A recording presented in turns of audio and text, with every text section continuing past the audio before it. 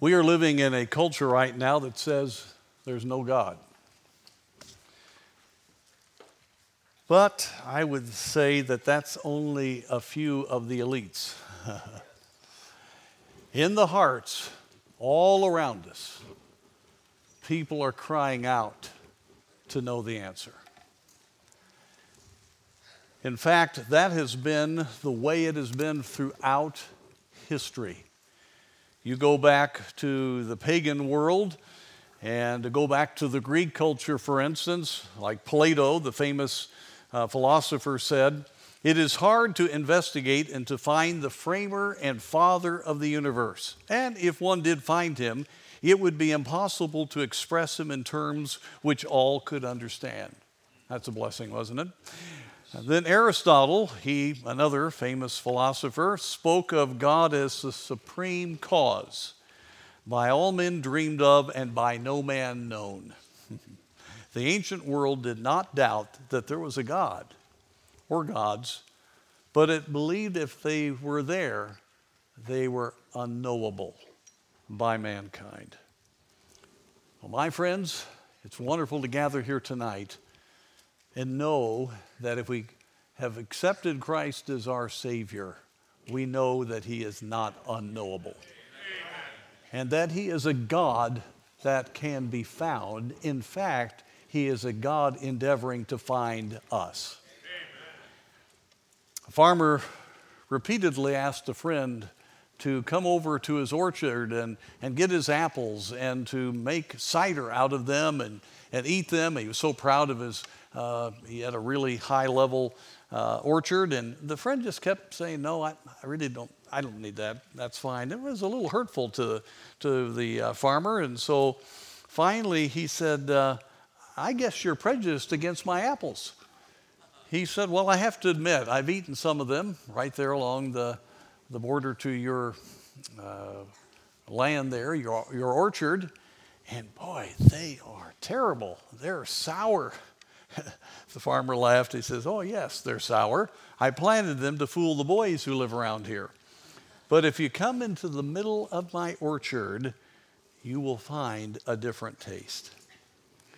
You know, many believers know there's a God, but still, like the world, ask, where is God? Or who is God? And in fact, many times they have a sour taste about their experience in Bible Christianity. And they live around the orchard of the presence of God and taste that which is not really, truly the presence of God. They don't go into the inner place of His presence. Today, I would like us to look at this theme passage from Exodus chapter 3. If you would turn there with me here this evening. Exodus chapter 3, a very, very strategic chapter in the history of Israel. Frankly, a very, very important, pivotal chapter for us as God's people. This was an amazing time when God revealed Himself. And so I want to begin at verse 1 of chapter 1 of Exodus chapter 3 here this evening. "Now Moses kept the flock of Jethro, his father-in-law, the priest of Midian, and he led the flock to the backside of the desert and came to the mountain of God, even to Horeb. And the angel of the Lord appeared to him in a flame of fire out of the midst of a bush. And he looked, and behold, the bush burned with fire, and the bush was not consumed. And Moses said, I will now turn aside and see this great sight, why the bush is not burnt. And when the Lord saw that he had turned aside to see, God called unto him out of the midst of the bush and said, Moses, Moses. And he said, Here am I. And he said, Draw not nigh hither. Put off thy shoes from off thy feet. For the place whereon thou standest is holy ground. Moreover, he said, I am the God of thy father, the God of Abraham, of Isaac, and the God of Jacob. And Moses hid his face, for he was afraid to look upon God. Here is a wonderful revelation of God to mankind. By the way, in your lap is the revelation of God to mankind. God has from the beginning all the way through shown who he is by his careful revelation of himself and truth so that we can know him. And so, first of all, I want us to see here just simply the fact of God's presence and this unique situation here that we see. This was in the valley in the middle of the mountains of Sinai, of Horeb, which would eventually be called the Mountain of God. In fact, the valley there was 2 miles long and 1/3 to 2/3 of a mile wide. And it had water in abundance, which for the Sinai Peninsula was a very unique happening. And so he took his sheep there. And so we see that his presence appeared as fire. Appeared as fire. Now, Moses was being very faithful in the duties that God had given him. And let's just do a quick little review. Moses, the next Pharaoh of Egypt. Moses, brought up in the most luxurious palace in the history of the world. Moses, miraculously protected by God. For 40 years, Moses had been groomed to become the leader of the most powerful kingdom on earth at that time, stretching over the ancient world. Not only was Egypt powerful in its own land, you can go to many lands and you will see mighty fortresses that the Egyptians had built, and all that they had done still is a marvel to our modern understanding of building and architecture and understanding science. Egypt was a place in which demonic power was extremely prevalent. And so Moses, for 40 years, had been trained in all the ways of the Egyptians. And he knew that his future was to be the one to sit on the throne of Egypt, to be the next Pharaoh. He was a great general. That's what history tells us. And had had victories. 40 years is a long time. But God had put in his heart a love for Jehovah God, his dear mother, his dear father. We don't fully understand it all, but in those very sensitive years, he had been given a sense of destiny that was greater than being the Pharaoh. He had a sense of destiny that was on the divine level. For God had made a covenant with Abraham, Isaac, and Jacob, and God was going to have his own people, a theocracy, and he was going to be the one to lead these people. And at the end of that 40 years, in his own strength, he tries to begin that deliverance and miserably fails by killing the taskmaster. And that was found out by his brethren. It wasn't long until the Pharaoh had found out. And so Moses had to flee into the wilderness. He went from the most powerful man next to Pharaoh to the lowliest concept you can have of an occupation to an Egyptian was that of a shepherd. And there with the Midianites. A Jew with the Midianites. Now, 40 years is a long time. 40 more years. 40 years in the wilderness. This man lost his hope. He had failed. He had taken it into his own hands. He was wandering there on the backside of the desert, taking care of sheep. And that was it. That was life. Didn't seem like there was any future. His vision had been dashed. His great early opportunity to be the Pharaoh had been lost. He was just going to die a shepherd in the desert. That's where we pick up Exodus chapter 3. That's an amazing thing.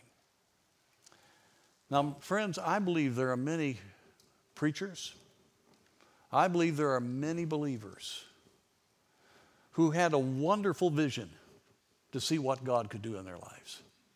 A God-given biblical vision, excited about it, and began to prepare to see God use them. Pastors take churches. Godly laymen began to have ministries that God has gifted them to do. But what has been so common in America, we've taken the ministry into our own hands. We tried to accomplish the vision through human means. We were about advancing ourselves in the vision rather than seeing God glorified in the fulfillment of that vision. Friends, it is tragic when you think about how many preachers have left the ministry. In fact, the majority of young people going to the mission field are back in 6 years and done. The number of former preachers across this land would make you sick. Here in the state of Wisconsin, I don't know what the number is. We have 15 churches to 20 that I know that need pastors. Your state probably is the same. There are plenty of men called to the ministry that could fill every pulpit and have a great church planting movement in America. I'm not even talking about young people that haven't listened to the call. I'm talking about men who have been called and did do some level of service. But we have been a do-it-yourself, make it, the American ingenuity and creativity, and we're going to learn how to do it better. And then we see a culture becoming increasingly materialistic and humanistic. We see the leftist move of our country. We see all of the things going on, and we see pop culture be so dominant through the media. We see it so strong through every facet of our culture. And instead of our churches and our preachers understanding that when God calls, He will enable and He can do a powerful work, we have succumbed to a contextualization of our ministries with a world that hates God. Right. When we look back, folks, over the last decades, we have different terms that we use for the compromising of fundamental Christianity. One, of course, an old term is New Evangelicalism, or today, Modern Evangelicalism. And there's a number of other terms. But I tell you, over the last year in particular, as I've watched our nation so quickly turn away from anything biblical, I begin to realize, the compromise back in the 50s and 60s was not about just how you look and how you live. It was compromising with a culture that for decades was moving away from a creationist biblical perspective to a man-centered humanist perspective, and the evangelical world wanted to be able to have the commendation of that culture and to be able to merge with it enough so that we weren't so out of step, and what we did was bring the ugly unbelief of Satan that has been in our culture right into our churches. And before we get too hard on the evangelicals, we've been tainted by that in fundamental Baptist circles also. And so, it shouldn't surprise us. It shouldn't surprise us. The preachers are saying, where's God? Shouldn't surprise us that pastors of megachurches all over the world have fallen into the sins of the culture. Shouldn't surprise us that laymen just sort of give up on sacrificial Christianity, and there's a whole movement of young people that don't want anything to do with Bible Christianity that were brought up in godly churches. Now, by the way, the good news is there's a slew of young people that are on fire for God, okay? So this is not a pessimistic message, but I want to give the background here because there's a lot of parallels with Moses. Moses gave up. He was done. And I tell you what, if we don't meet with God, we'll be done eventually. That we can. We can meet with God all the time. And so God's presence, it's an amazing thing here, there in Mount Horeb, which was the mountain of God. It would be the place just months later that he would come back. That's just a glorious thing. But in verse 2, it talks about the angel of the Lord, which was God himself. We know that from the later verses, came in a flame of fire. Listen, if you do a study of the revelation of God in his fullness, it's always in fire. Listen, our God is filled with glory. Our God is not distant. Our God is not mundane. Our God is not a projection of man's thinking. Our God is divine. He's the creator. He's the one holding the whole atomic structure of this universe together. And my friends, when he appears, the glory burns. And so Moses, as he saw this, he was overwhelmed. A bush that was not consumed. What a God. You probably heard the story about a kindergarten teacher who asked a boy what he was drawing, and without even pausing to look up, he said, I'm drawing a picture of God. The teacher smiled and responded, but nobody knows what God looks like.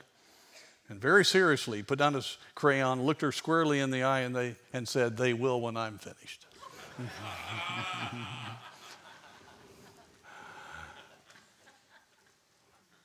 What is our concept of God? What is our concept of God? How do we really view him? Oh, my friends, when we begin to get a glimpse of who our God is, our heart burns within us because of the holy fire of God, the blaze of his glory. This fire was not natural. It was God's presence. It was God's moving in mankind. It was the way that the glory of God was displayed. And it's just every time you find God revealing himself, you'll see that. Daniel chapter 9, verse 7, I beheld till the thrones were cast down, and the Ancient of Days did sit, whose garment was white as snow, and the hair of his head like the pure wool. His throne was like a fiery flame, and his wheels as burning fire. And my friends, when John turned and saw the burning torches, which are the local churches in the midst of those churches that were afire. By the way, when John turned around and looked, he didn't say something about the Lord first. He noticed the torches. Those aren't little candlesticks, folks. Those were torches on fire, and that's what every one of our churches ought to be. Amen. And they were on fire because Jesus Christ was in the midst. And I turned to see the voice that spake with me, and being turned, I saw the 7 golden candlesticks we find in Revelation 1:12 and 13. And in the midst of the 7 candlesticks, one like unto the Son of Man, clothed with a garment down to his foot, and girt about the paps with a golden girdle. His head and his hairs were white like wool, as white as snow, and his eyes were as a flame of fire. My friends, when Isaiah saw God high and lifted up, the smoke ascended. He couldn't even handle it. Even the vision was overwhelming for him. Amen. That's our God. Yes. My friends, he's real. Amen. He's on the throne. Yes. Our Savior is the one that is mentioned here. And let me just say, when we get to know our God, something burns in our soul. We talk about zeal. We talk about being on fire for God. That's a reality. because the Holy Spirit indwells us. And when we are right with God, there is a holy enthusiasm that begins to match the fire of God. My friends, mediocre Christianity fails. Yes, sir. We also see in this encounter that God acknowledged Moses personally. I love this. Here you have this just amazing sight of the glory of God, the flame of fire.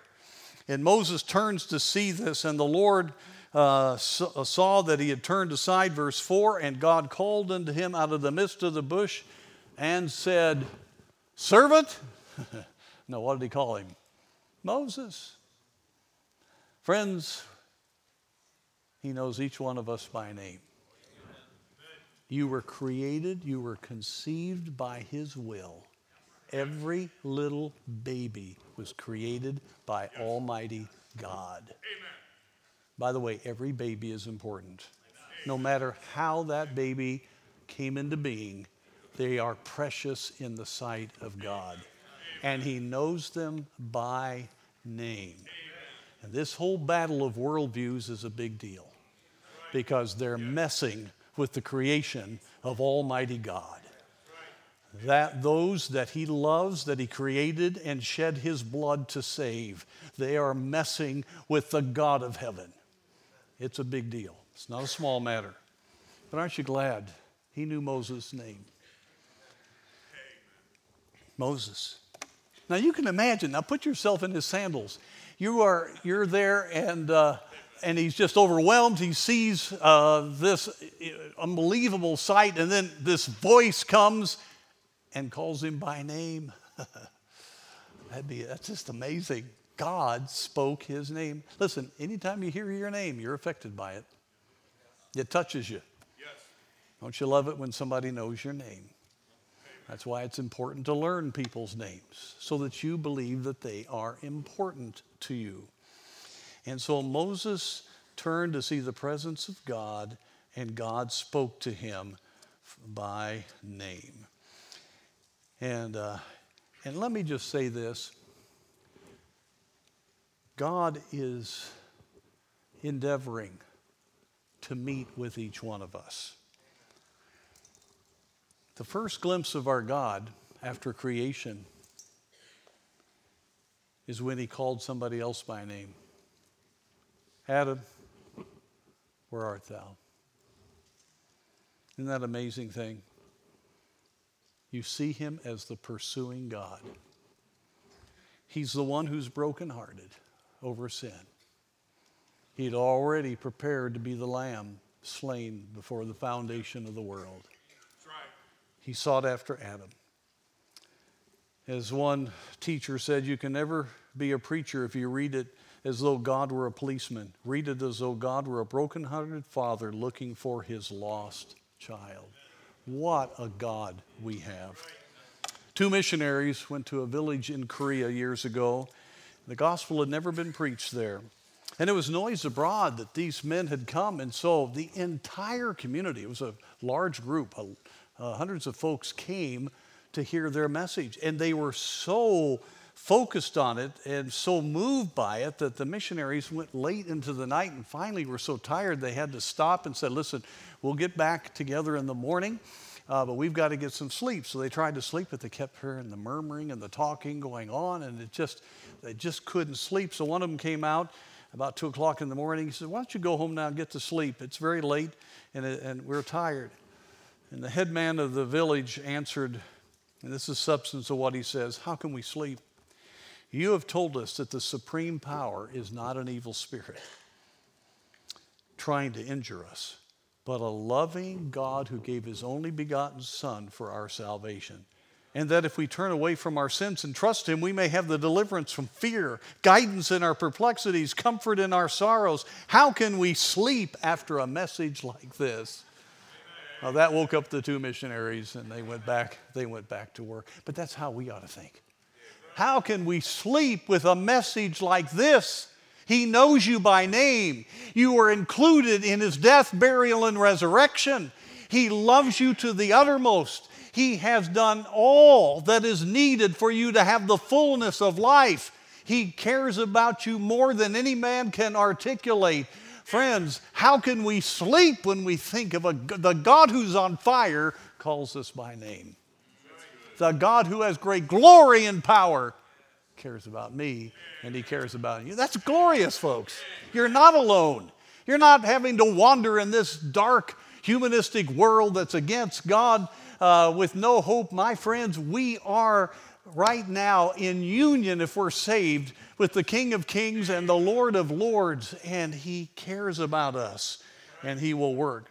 Now, another thing about how God revealed himself here is the fact that he is holy. That's part of his great glory. And so Moses said, "Here am I," in verse 4. And then the Lord said, "Draw not hither. Put off thy shoes from off thy feet. For the place wherein thou standest is holy ground." The presence of God demanded a holistic preparation of the one who would aspire to enter into his presence. Therefore, to teach Moses this lesson, God set up these boundaries. Don't come any closer. And he commanded that he should remove his sandals.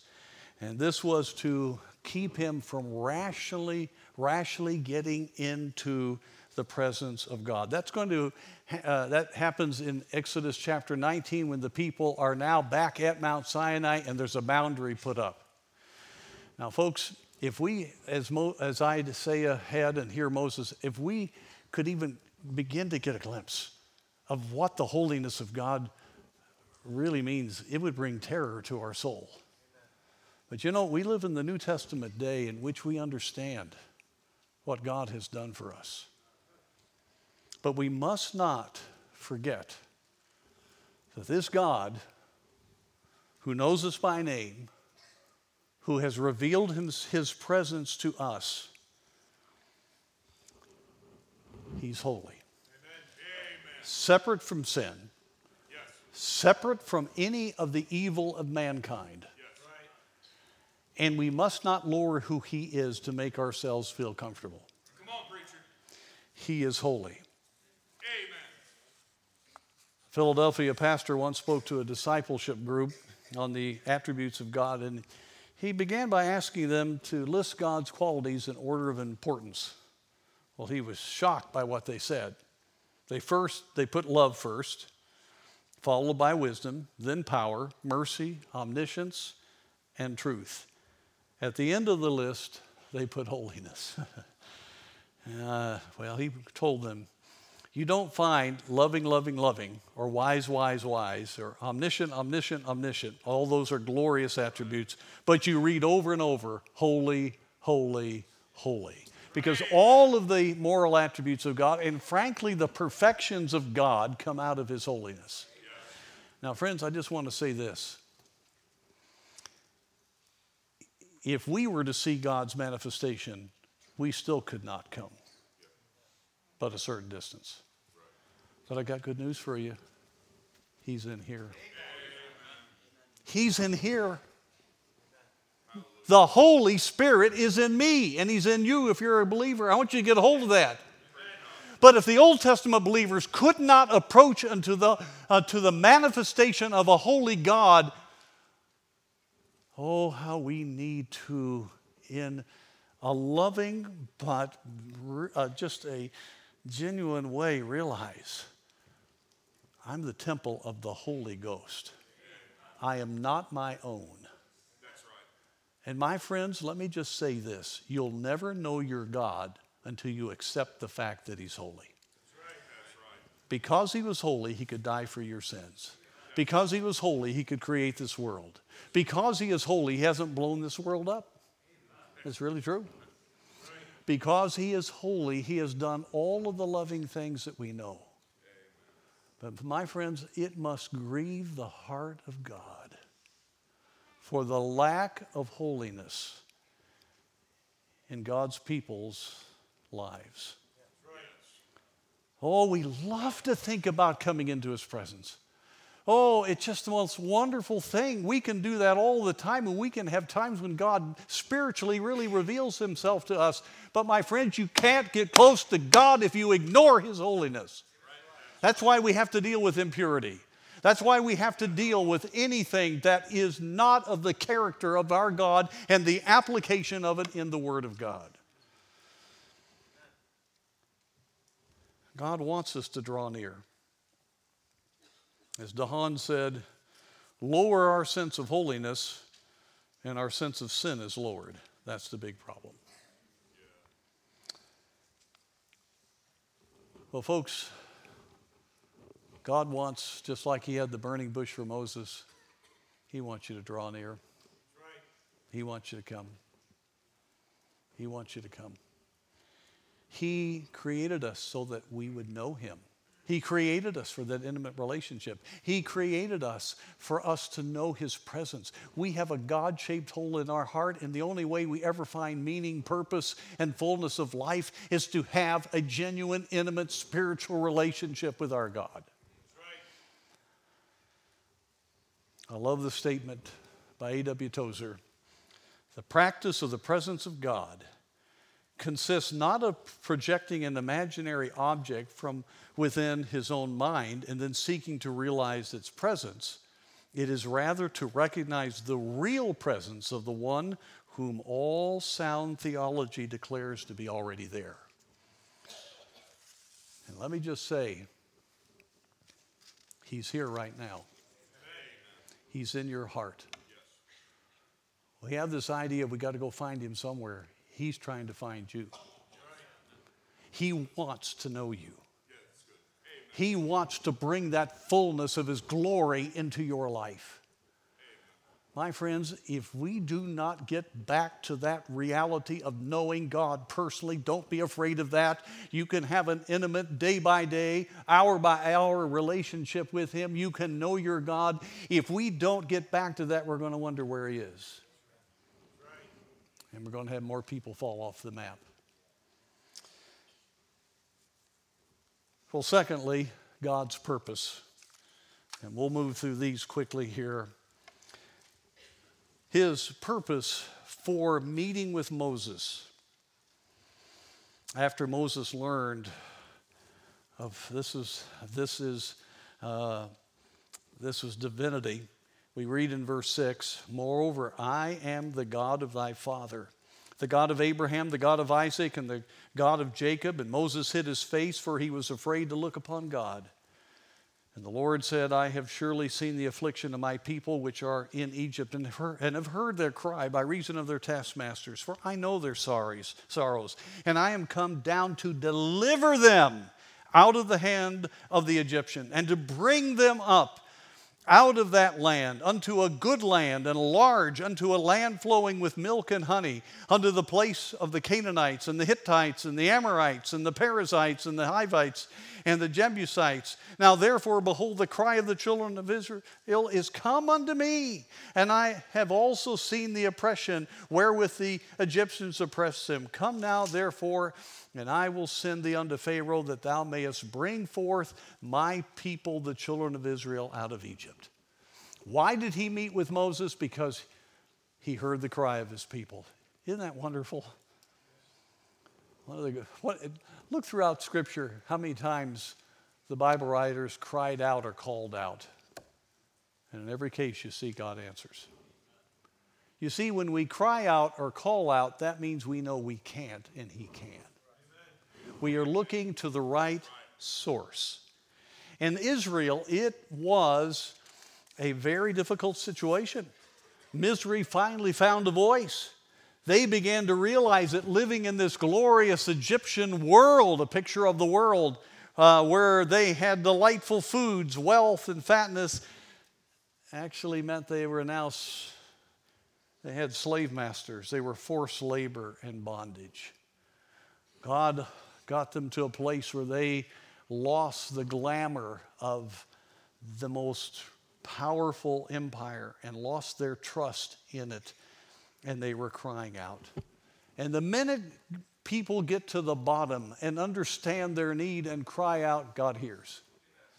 Listen, friend, one of the best prayers you can ever pray is just to cry out and say, Lord, help me. Help me. I don't know what to do. Help me. He'll hear you. He'll hear you because he's a delivering God.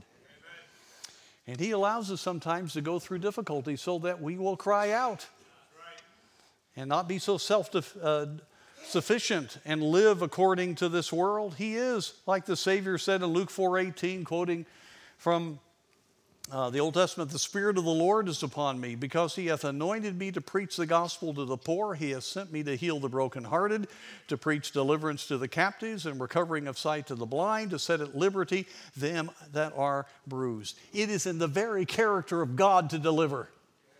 That's why Jesus went to the cross.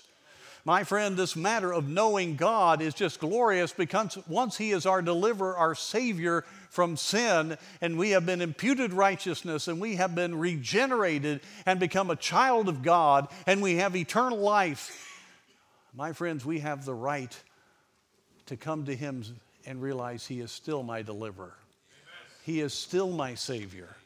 And he will work in me, and I am his child, and that's what I want us to get, folks. We are joint heirs with Jesus Christ. He wants to deliver. Right now, he wants to deliver you. I'll guarantee you there's a number of people here that have some sins you don't think you can be delivered from. Or you don't think you can ever really have the power of God, or you just are sort of a second-class Christian. That is not true. Every promise in the Word of God is yours. Everything about your identity in Christ is reality for you.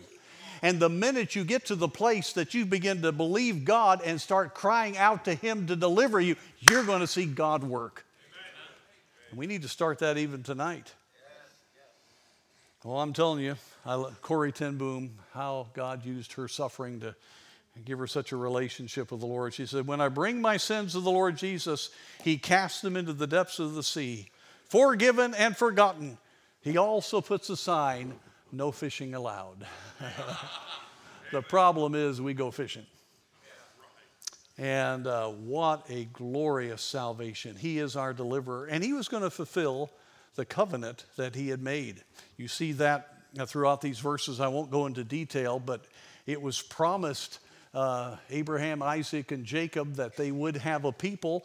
And then when Jacob went down to Egypt, when he found out about Joseph, we read in Genesis 36:1, he went to Beersheba to offer sacrifices. Verse 2, and God spake unto Israel in the visions of the night and said, Jacob, Jacob. And he said, here am I. And he said, I am God, the God of thy fathers. Fear not to go down into Egypt, for I will there make thee a great nation. I will go down with thee into Egypt, and I will surely bring thee up again. That was the promise of God that he would do that. Folks, it is amazing that Israel's back in the land right now. Back in 1896, when Herzl, that brilliant Austrian journalist, published that article about the Jewish state, how God just ignited it and caused Jews around the world to begin to think of having their own land. But we know he's a deliverer. See, this is where we go so often. All right, we know who God is, and we desire his presence, and we know that he is the deliverer. But what's God's plan? Well, God's plan is for us. I read recently of a make-believe story about Gabriel in heaven after the great salvation was accomplished, and the Lord was burdened to reach the world with the gospel. And Gabriel says, all right, how's this going to work? And he says, well, my disciples, they're going to do it. And Gabriel says, those are going to do this? And he said, Lord, isn't there a plan B? There ain't no plan B, folks. As the Father has sent me, so send I you. God commissioned Moses to lead the deliverance. Verse 11, and Moses said unto God, Who am I that I should go unto Pharaoh, and that I should bring forth the children of Israel out of Egypt? And he said, Certainly I will be with thee, and this shall be a token unto thee that I have sent thee. When thou hast brought forth the people out of Egypt, ye shall serve God upon this mountain. And so Moses had to accept the fact, yes, he's a savior, but my friends, he does the saving through his people. Both for the lost and both for believers. And that's why, folks, we've got to get back to that walk with God and believing him and having the fire of God in our hearts, because we are the instruments of God's eternal plan going on right now, and there's no plan B. We are the Moseses, if I could say that, of our day. Every one of us. Moses had to be crushed to understand this. That 40 years in the wilderness. And many times, folks, God will allow trials to purge us so that we can bear more fruit. Whenever I go through a trial, I go back to John chapter 15, verse 4, the fact that he purges us so that, or verse 2, so that we can bear more fruit. And God wants to do a great work. Now, the big problem here initially, and I don't have time here, but you look at the interaction between Moses and God, he just doesn't believe God here because he sees too much of himself. This is the point of the conference. He saw God's glory. He heard God's voice. He had God's commission, and he had God's promise that they would come back to this mountain as a people. When God says it, it's going to happen. But he's looking at Moses. I can't speak. He was looking at the people. And he was right. They were a mess. And so was he. But he wasn't looking at God. And he wasn't looking at how God looked at him. My friends, every vision you've had that's biblical and from God, God means to keep that vision. It's about time every preacher here and every Christian here gets back to the vision that God gave us somewhere when we dedicated our hearts. My dad said to me over and over, don't lose your initial vision. In fact, God has a greater work to do than even what that vision is. But we look at ourselves because we do not have a proper view of God. And oh, how many Christian workers, one that I read about, talked about he had been the leader of a youth organization. He had been a professor for years, pastored a church, and he hadn't won anybody to Christ. He had even come to some theological reasons why it was okay, if you know what I mean. And so he was able to, but he was convicted all the time about it. And then he heard the words of the little song, lead me to some soul today. Oh, teach me, Lord, just what to say. And he began to start praying that. Well, when he started to pray it, a young lady came across his path, opened up to him about her need, and someone that was there on that college. And he boldly gave the gospel. She got saved, and she's now a missionary to South America. He then, the next Monday night, started going visiting. By the way, that still needs to be done. Soul winning, witnessing. And he went knocking on doors. And a man came, and instead of shrinking back, he said, can I ask you a question? And just right in the gospel. That man got saved. He is now a deacon in the church that he's in, and his whole family is committed to Christ. That's what happens when we look at God instead of ourselves. And God promises Moses his power for deliverance. His grace is sufficient. Oh, I think of Moody when he was in that great mission in London. There were noblemen and noblewomen there, and it was just packed. And he got to a scripture lesson in which Elias was said, and he kept Elias, and he just stumbled all over it. He tried several times, and finally he just closed the Bible, and with deep emotion he looked up and said, oh, God, use this stammering tongue to preach Christ crucified to these people, and the power of God came upon him. Friends, it isn't us, it is God.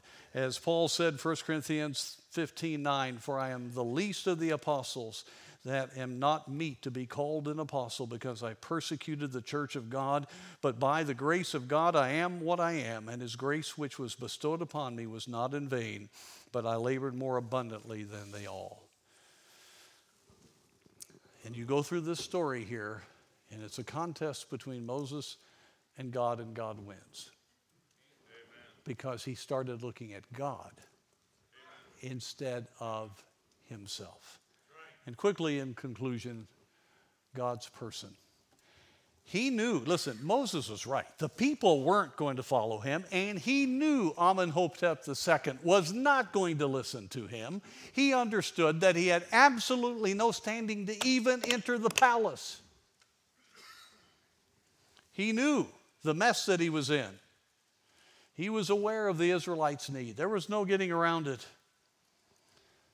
But then God commissions him by giving his name. He says, who should I, verse 13, who do I say, what is his name? What shall I say unto them? Last part of verse 13, and God said unto Moses, I am that I am. And he said, thou shalt say unto the children of Israel, I am hath sent me. I am truly he who exists and who will be dynamically present then and there in the situation to which I am sending you.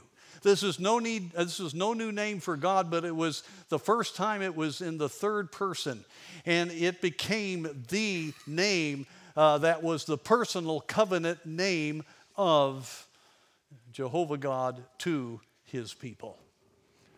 And my friends, we go forward in his name and not in ours. And we're going to be looking at I am that I am. Folks, he's been throughout all eternity. He has never changed. He is the almighty holy God. He spoke the worlds into being. He's been on the throne from eternity past and all the way to eternity future. He knows the end from the beginning. He knows everything about us. He knows this world. He looks down at these leaders from Russia to China or wherever and laughs. America. That's our God. I am that I am. And I've sent you. I have sent you. I don't care how impossible it is. I don't care what the situation is. I don't care how maybe hard-hearted the people are, how politically it's impossible for you to do this. I am that I am hath sent you. Therefore, go in the name of the Lord. And I will accomplish what I have told you that I would do. And so, my friends, as we finish here tonight, are we going to be like a lot of folks and just do the easy route, or like Adoniram Judson, who had a great position that was going to be offered to him in Boston? And he said, I can't do it. I've got to do what God's called me to do.